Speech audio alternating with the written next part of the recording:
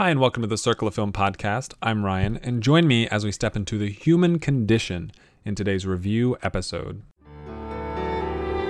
I can show you the world. Just take a look through my eyes. You gotta dig a little deeper. It really ain't that far. A couple of years ago, 2017, I started watching a trilogy called The Human Condition. If I found it, I'm pretty sure I stumbled upon it through Letterboxd. It was directed by Masaki Kobayashi, Japanese trilogy, and the films were released from 1959 to 1961. Depending on where you look, Part 2 was either released in 59 in addition to Part 1, or it was released in 1960, depending on what source you hold most true, I guess. At least that's what it appears like. The first movie, Human Condition 1, No Greater Love, I watched the only time I've seen it so far, April 13th, 2017. It is almost 3.5 hours long. And I really, really liked it. It is not an exciting, it's not a very high tempo movie. It is not,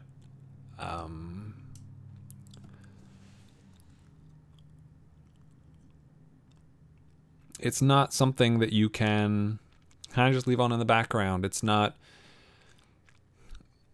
it's a very intense and personal character study. It's very slow. It's in Japanese.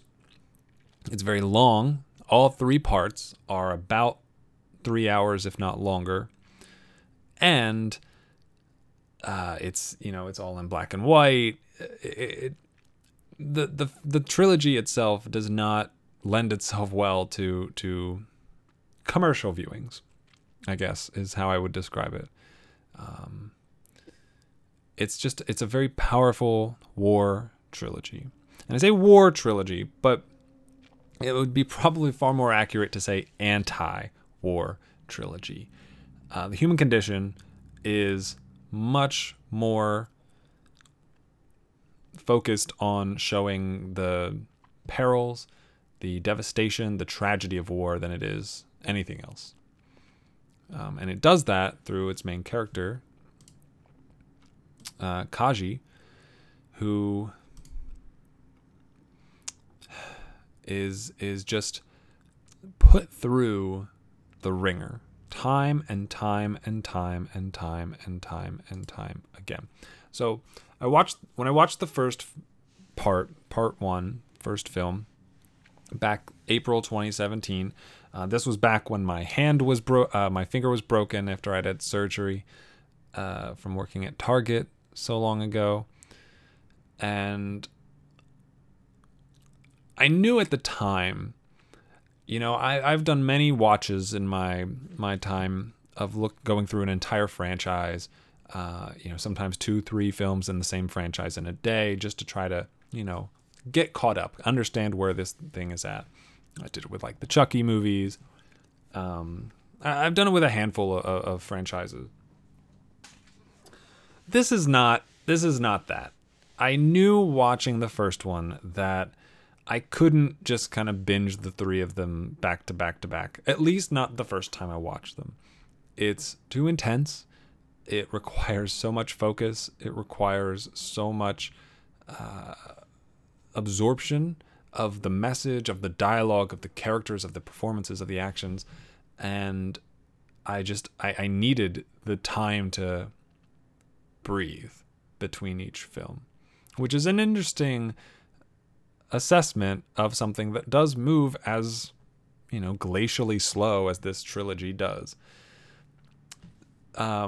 I was excited to watch the next film, but again, like I said, I was definitely of the mind that I needed to space them out a little bit. So 2 months later, June of 2017, I watched part 2, The Human Condition 2, Road to Eternity.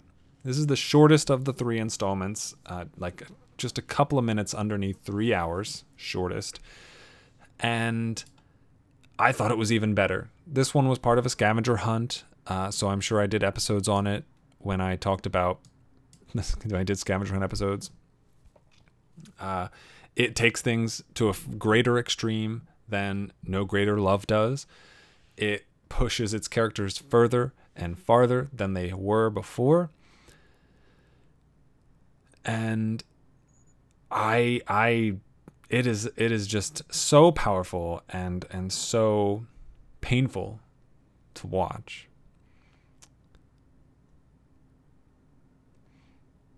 And after watching part 2, I was very much prepared for part 3. I fully expected it to just rip my heart out. I thought it was going to be, just this epic conclusion, this monumental achievement in film that I would have trouble comparing to anything else that I've ever seen.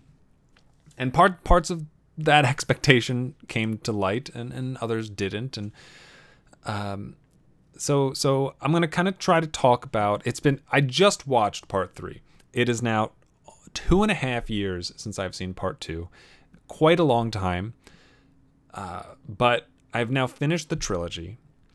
And while I'm probably going to start out by just talking about part 3 for a minute, I do want to sort of contextualize the entire trilogy and how I feel it is, how effective it is, and how good how much I love it, and how just, oh my goodness, how much respect I have for Masaki Kobayashi, who made these 3 films, for Tatsuya Nakadai, who plays Kaji through all 3 films. And I watched it finally because Nakadai is one of the potential top 10 actors in Born in December. And so I wanted to watch a couple of his films before I did that episode.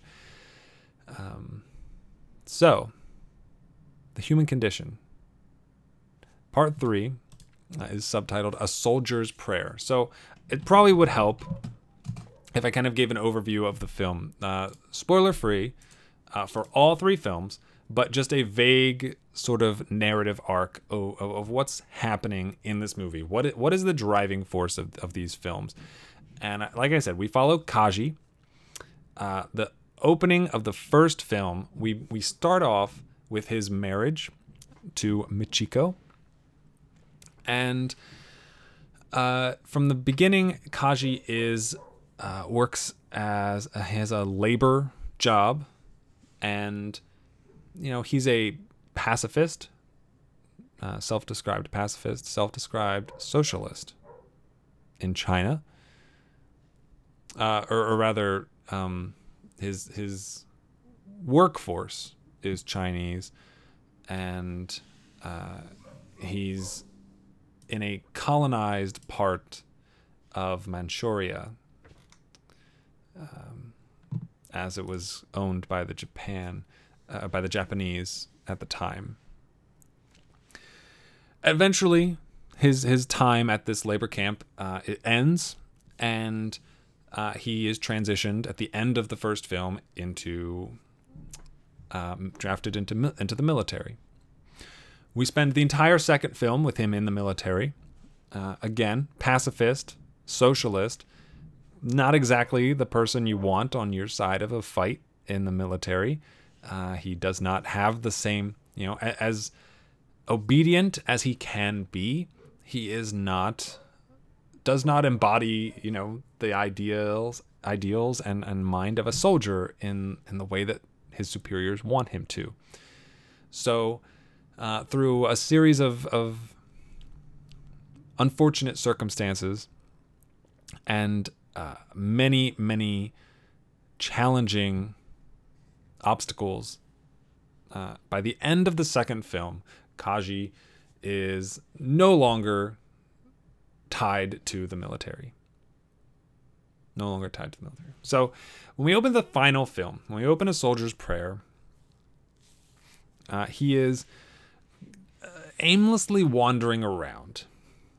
And through it all, the driving force of this final film is his drive to return to Machiko. He wants to get back to his wife. He wants to get back to his family, and just,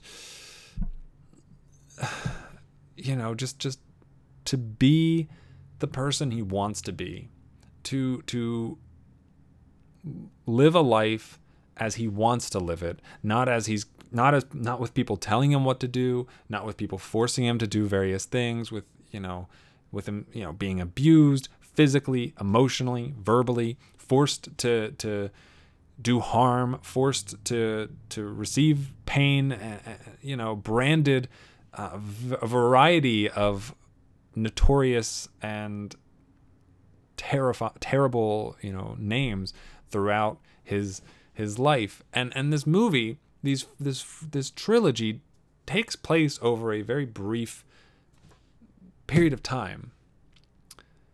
It's not, they were all filmed, kind of back to back to back. They were released year, and it doesn't span, this isn't something like The Irishman where it spans, 30, 40, 50 years. It's not Boyhood where it, spans 13 even. It spans just like 2 years, 3 years. I'm not even sure actual dates are given, but it is a relatively condensed amount of time. And looking at the events and experiences and what takes place during these films with that in the back of your head, it only serves to emphasize and amplify the level of despair a person feels when you're just forced to abide by the laws and rules of other people that you don't have faith in, people that you don't believe in, ideas that in your mind hold no water. And I guess the best way to relate that to American society as it is right now would be to say, if there were a war, a civil war to occur right now, and for each side, one side to be, relatively Republican and conservative, the other side to be relatively Democratic and liberal.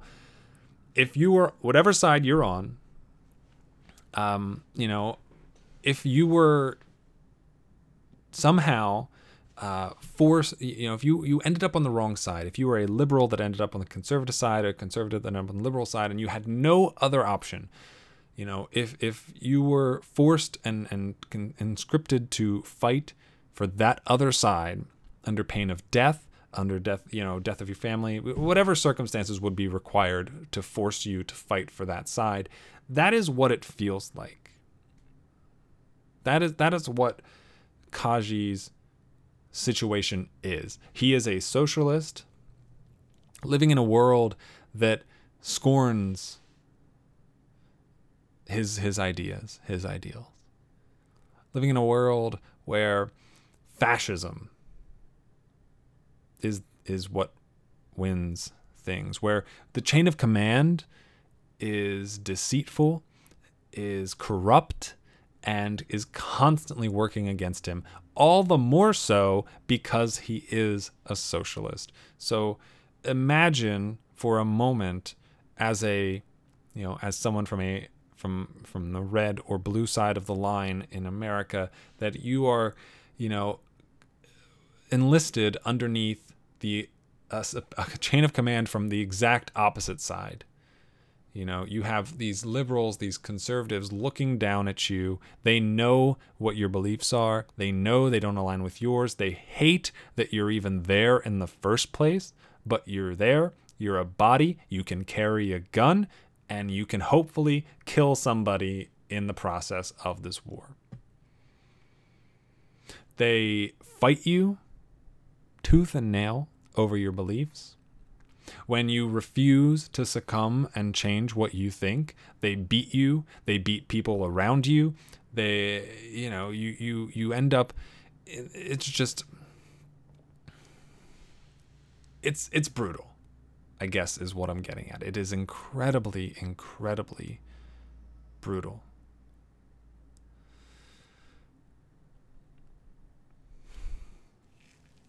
So it's a long journey. These 3 films, Kaji from the start, married to Michiko, and at the end of these 3 films, that is his goal.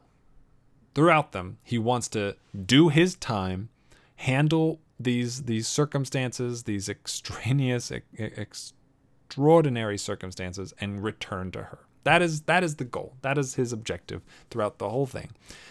And along the way, he ends up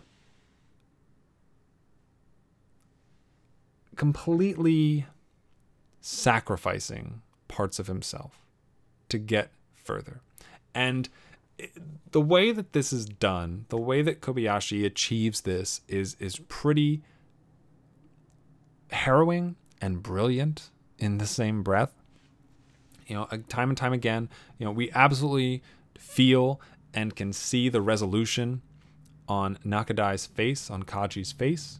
We can see and hear when he talks, the narrative, the voiceover. There's plenty of voiceover throughout the film, throughout the films, where we know he doesn't agree with something he's doing.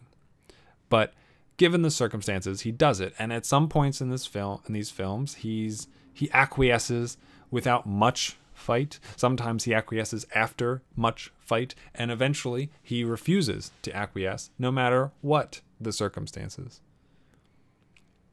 But at the same time, it's that mentality, and I see this in a handful of characters in movies. It's a very prideful mentality of, I am in the right. I know I'm in the right. I know I didn't do whatever you're saying I did. I don't deserve to be where you're putting me. But because of who I am, but because of how I act, but because of what I believe, I am going to accept this circumstance anyway. And it was kind of commercialized in Hancock when Will Smith's character, who is effectively a superhero, voluntarily lets himself be arrested, despite the fact that, 1, he can absolutely break out of prison whenever he wants to, and 2, yes, he has caused much damage to that city, but he knows that he's saving people's lives. And that's kind of what's happening here. Kakashi knows from his own point of view that in his own way, he is not, he is doing the moral thing. He is making the correct moral judgment. There's a part of this movie, of the third movie, where he and others put on, what are they called?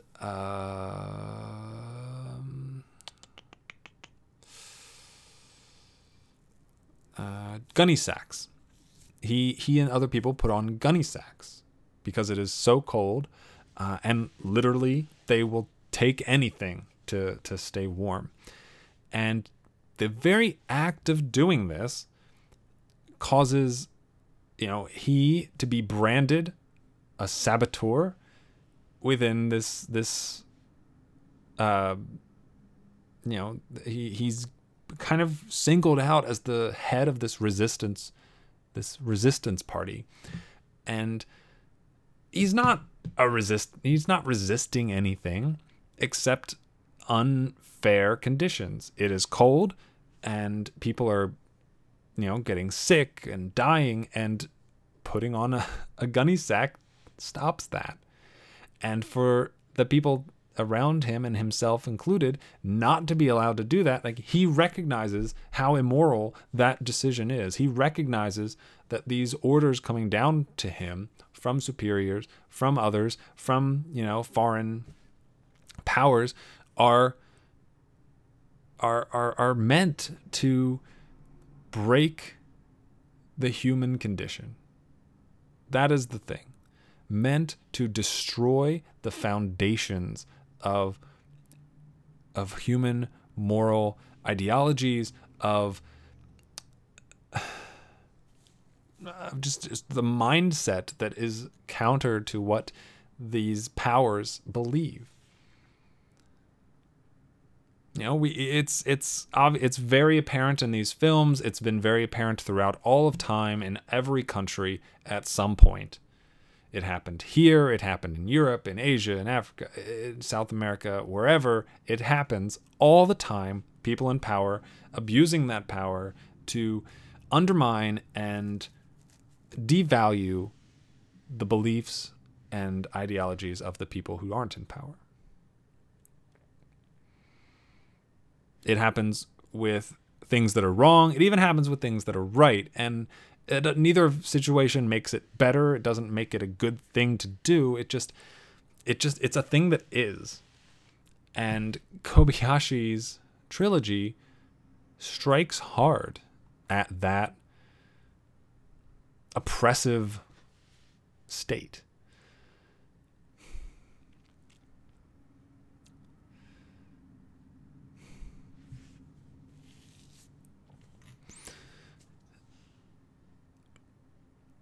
I think, looking at, reflecting on this final entry in the trilogy, I said earlier, I was expecting it to be this culminating, grand, bow on top of this trilogy. And, watching it, the heartbreak and the hard times that Kaji endures, particularly the ending, which, as I comment all the time about and about films that are predictable, and it's a shorthand way of saying that the film doesn't do anything interesting, doesn't do anything exciting, doesn't take risks, doesn't challenge the viewer in any way, shape, or form. But the act, taking my words at their basic value, having a film where what the ending is coming, where what ending is coming. There's many of those. Every film that's based on real events, you can probably predict the ending, and I don't think that in and of itself is a negative attribute for a movie. It's not. I know at the end of the Lord of the Rings saga, they do it. They win the thing. They you go into that trilogy, it's going to resolve with a quote unquote happy ending. You don't know exactly how. You don't know that every single character is going to make it to the end, but you're kidding yourself if you think that it's going to end any way other than peace on Earth, on Middle Earth, in a sense. Similarly, there are many romantic comedies where that at the end the two main characters end up together, or whatever the situation may be. Some films deviate from this plot, and they're potentially better for it. But the act of having a film end the way you expect it to is not a bad thing. It's about the journey to get there. It's about the way that the film is depicted. It's about the way that you can take risks and still end where we expect you to go. And I won't say that I knew where the human condition was going to end from the beginning. I wouldn't even say I knew that from the end of the first part of the trilogy. But I think especially once you get to part 3, after the horrors that are endured in part 2, it becomes painfully obvious where these films are headed. And the resolution at the end of the third film, at the end of A Soldier's Prayer, is, I think for me, it is quite impactful. Knowing it was coming did not do anything to lessen the blow of watching it, to lessen the impact, the effect, the emotional response. It is a trilogy that, while I probably am going to say ultimately this middle part is my favorite, from this round of watches, and I'm sure I'll rewatch them at some point, probably back to back to back.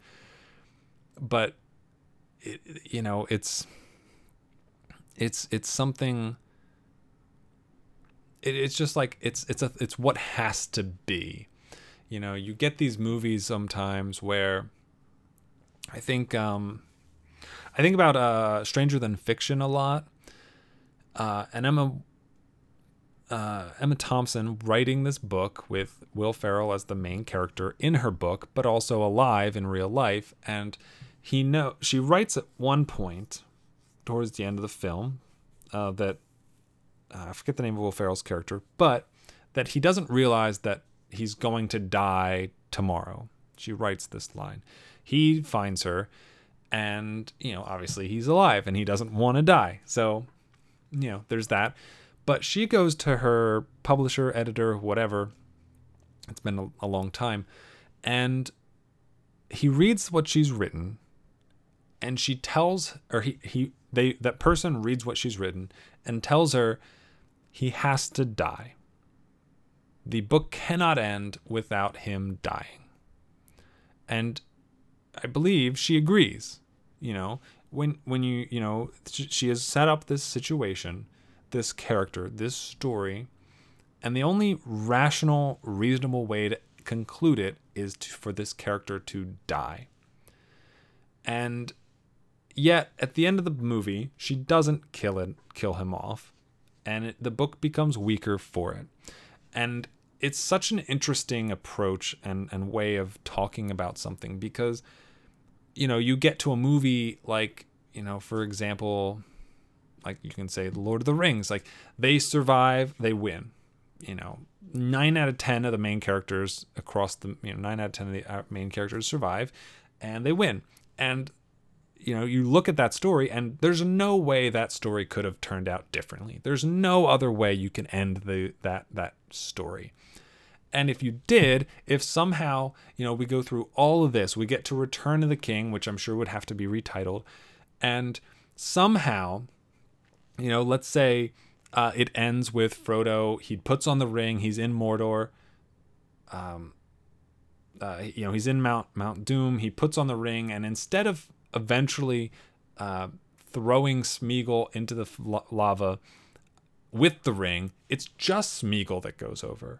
And Frodo keeps the ring. He's still crazy. Sam can't do anything about it. Let's say Frodo kills Sam. I don't know. And Frodo becomes the bearer of the One Ring. And movie.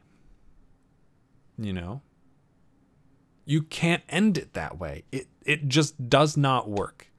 It cannot work. It makes no sense from a narrative perspective. That cannot be the ending of this movie. And every time, anytime a movie ends in a way that feels unearned, in a way that feels unwarranted, you feel it when you're watching that, when you're reading it, when you're hearing it. You know that shouldn't be what happens. And I think what Kobayashi does with this story, and it is taken from a novel published just a couple of years prior to the filming of the movie, that it ends exactly as it needs to, not the way that everybody wants it to, not the happiest or saddest or most convenient way, but the way that it needs to. This is the ending that the story needs, not, it's the ending, not the ending that it wants. And there are a lot of, there's hundreds and thousands of movies that do this the right way, that make this work, that do this well. And this is one of the best instances of it that I've seen. This is a film that spends many, many, many minutes of its 3-hour runtime devoted to the ending, to the inevitable conclusion that is coming, and it still takes us 10 minutes to get there. but it earned it. It earned all of it with the 9 hours that came beforehand. It earns every word, every everything, that every frame on the screen.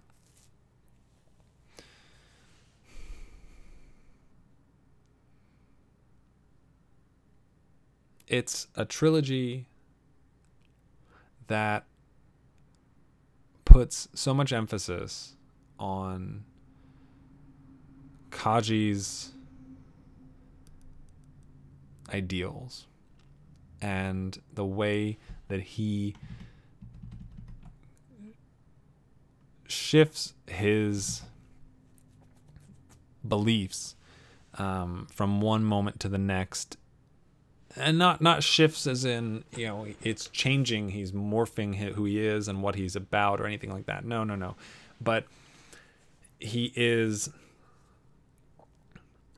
attributing them from one situation to the next in different ways. So he's a very humanistic person, and the world around him is a very brutal place. The reality of it is that it's this painful, imperial, totalitarian world, hierarchy, whether it's the labor camp, whether it's when he's in the military, whether it's when he's just trying to get back to his wife. And time and time again, he is confronted, he is faced with these situations, these circumstances, these dour moments of depression, of devastation, of, I know, I can do good and it doesn't matter. Or I have to do a bad thing, otherwise an even worse thing is going to happen. He is constantly challenged to, test out a variety of thought problems that, you can easily sit back and, look at something like the trolley problem and say, yeah, I will change the course of this trolley to kill one person so that I avoid killing 6 others. It's incredibly easy to say that in your head and to say that out loud when you're not actually doing it. But there's a moment in the second film where Kaji's pacifism is put to the ultimate test, where his life is threatened, his life is in danger, and the only way he can save himself is to end somebody else's life. And it is a very trying experience, because sure, this person, the life that his own life does not deserve to be extinguished. The lives of others, of this other person beside him, around him, near him, does not deserve to be extinguished. The lives of, the thing, whatever it is, causing him to be put in this peril, danger, that person, those people's lives do not deserve to be distinguished. And yet, somebody's will be, one way or another. And I think an undervalued aspect of the trolley problem is, I think a lot of people approach it from 1 versus 6. And it's true, that's definitely a giant, large component of the question. But one aspect that I think at least for myself, I look at and value very highly is the action taken. And what I mean by that is, if the trolley runs and kills the 6 people as opposed to the 1, yes, you can blame yourself for their deaths, but from a practical perspective, you didn't, whatever caused the trolley to, lose its brakes, or whatever the circumstances are that led you to the situation, you're not at fault for that. Your options are let it go and thereby you are to blame for these deaths from a passive perspective, or switch tracks, kill this other person, less death, less people die, but now you are to blame for that one person's death from an active perspective. And I think that active versus passive idea is thoroughly explored in these films. Kaji over and over again is confronted with, I can just let things happen, and it might be better for me in the long run, but it's also a situation where I can absolve myself in that sense. Whereas I can inject myself into the situation, I can interact with the players in this game, I can create an alternative route for not just myself but others. But now I am stepping in. It's easy to convince yourself that you aren't involved as long as you're on the outside looking in. But as soon as you step in, it's that excuse goes out the window. You can't avoid saying, I'm part of this now. I cannot remove myself from this question. I cannot remove myself from the situation, from this issue. Excuse me. And these movies hit so many moral quandaries from start to finish that it's very easy to get lost in the hypothetical. It's very easy to get lost in the, man, I don't know how I could have done that. Man, I don't, how is that possible? Man, I could never, what would I do in that situation? That you kind of you almost lose sight of, this is real. Not just this is, based on a novel, but also the director, Masaki Kobayashi, was in the army during World War II. He has firsthand experience with maybe not situations exactly like those depicted in the film, but similar circumstances.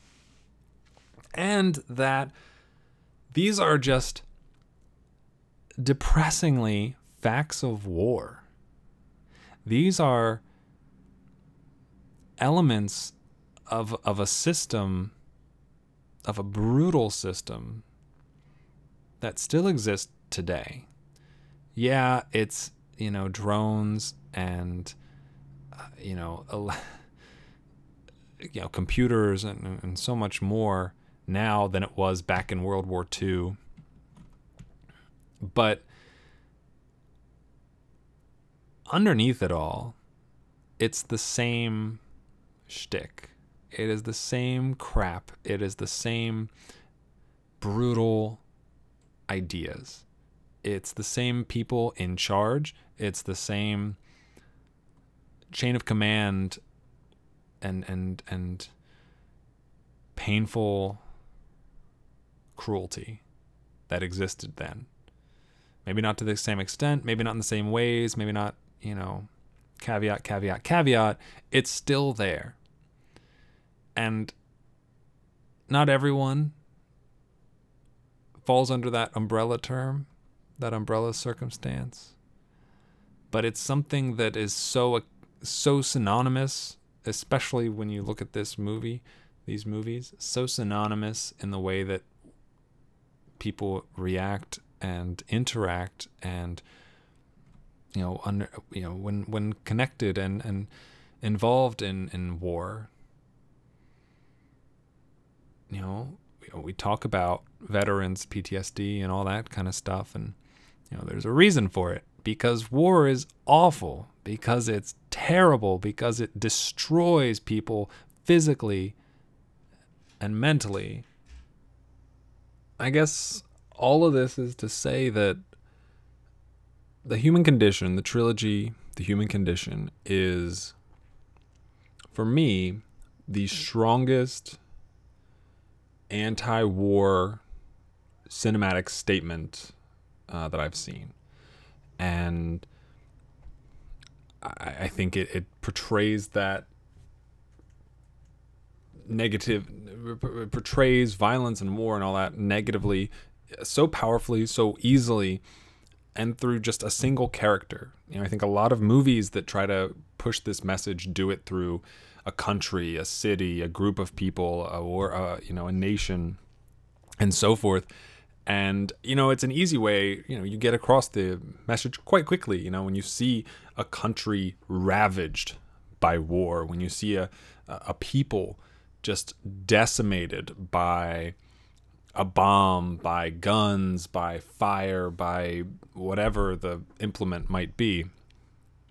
And I love how in Human Condition, Kobayashi chooses to showcase this through a single character, through all through Nakadai's Kaji, and it goes such a long way to localizing this issue, and it's easy to comprehend.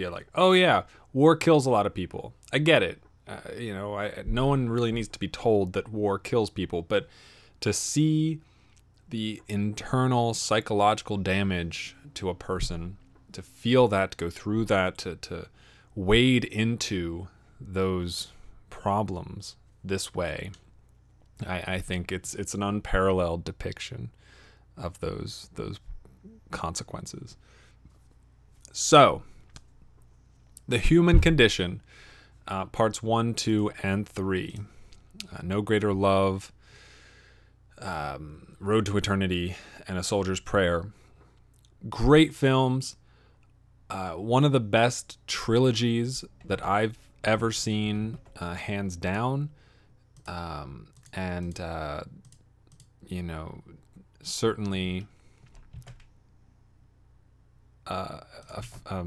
worth looking into. I realize it's long. It's all in Japanese. It's a hill to climb. But if you can find, I don't know, I would say watch the first part and see what you think, because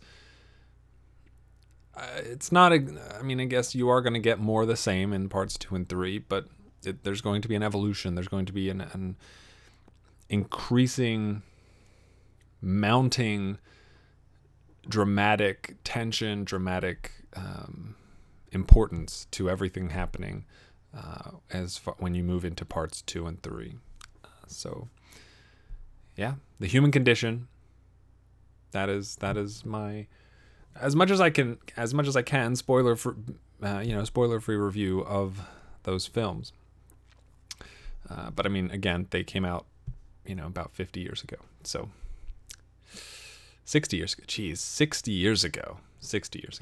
Time. What a thing. So that's The Human Condition, all 3 parts.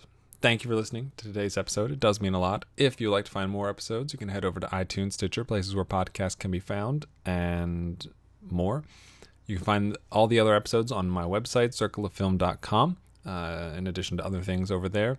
You can find me, Twitter at Circle of Film. You can email circleoffilm@gmail.com, or find me on Letterboxd at Circle of Film. You can support the show, like it, rate it, review it, subscribe to it, tell somebody about it, or just listen. That is the key element. But if you are so inclined, you can become a patron at patreon.com/circleoffilm, where for as little as 8 cents an episode, you can get early access to all episodes that are released early. And there are other options there as well. Thank you for listening. And as always, have a week.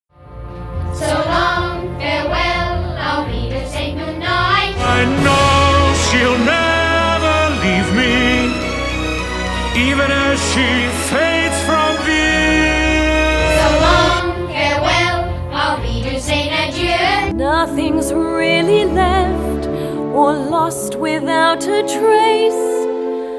Nothing's gone forever, only out of place. So long, farewell, au revoir, I'll be to say. Wait a minute. So long.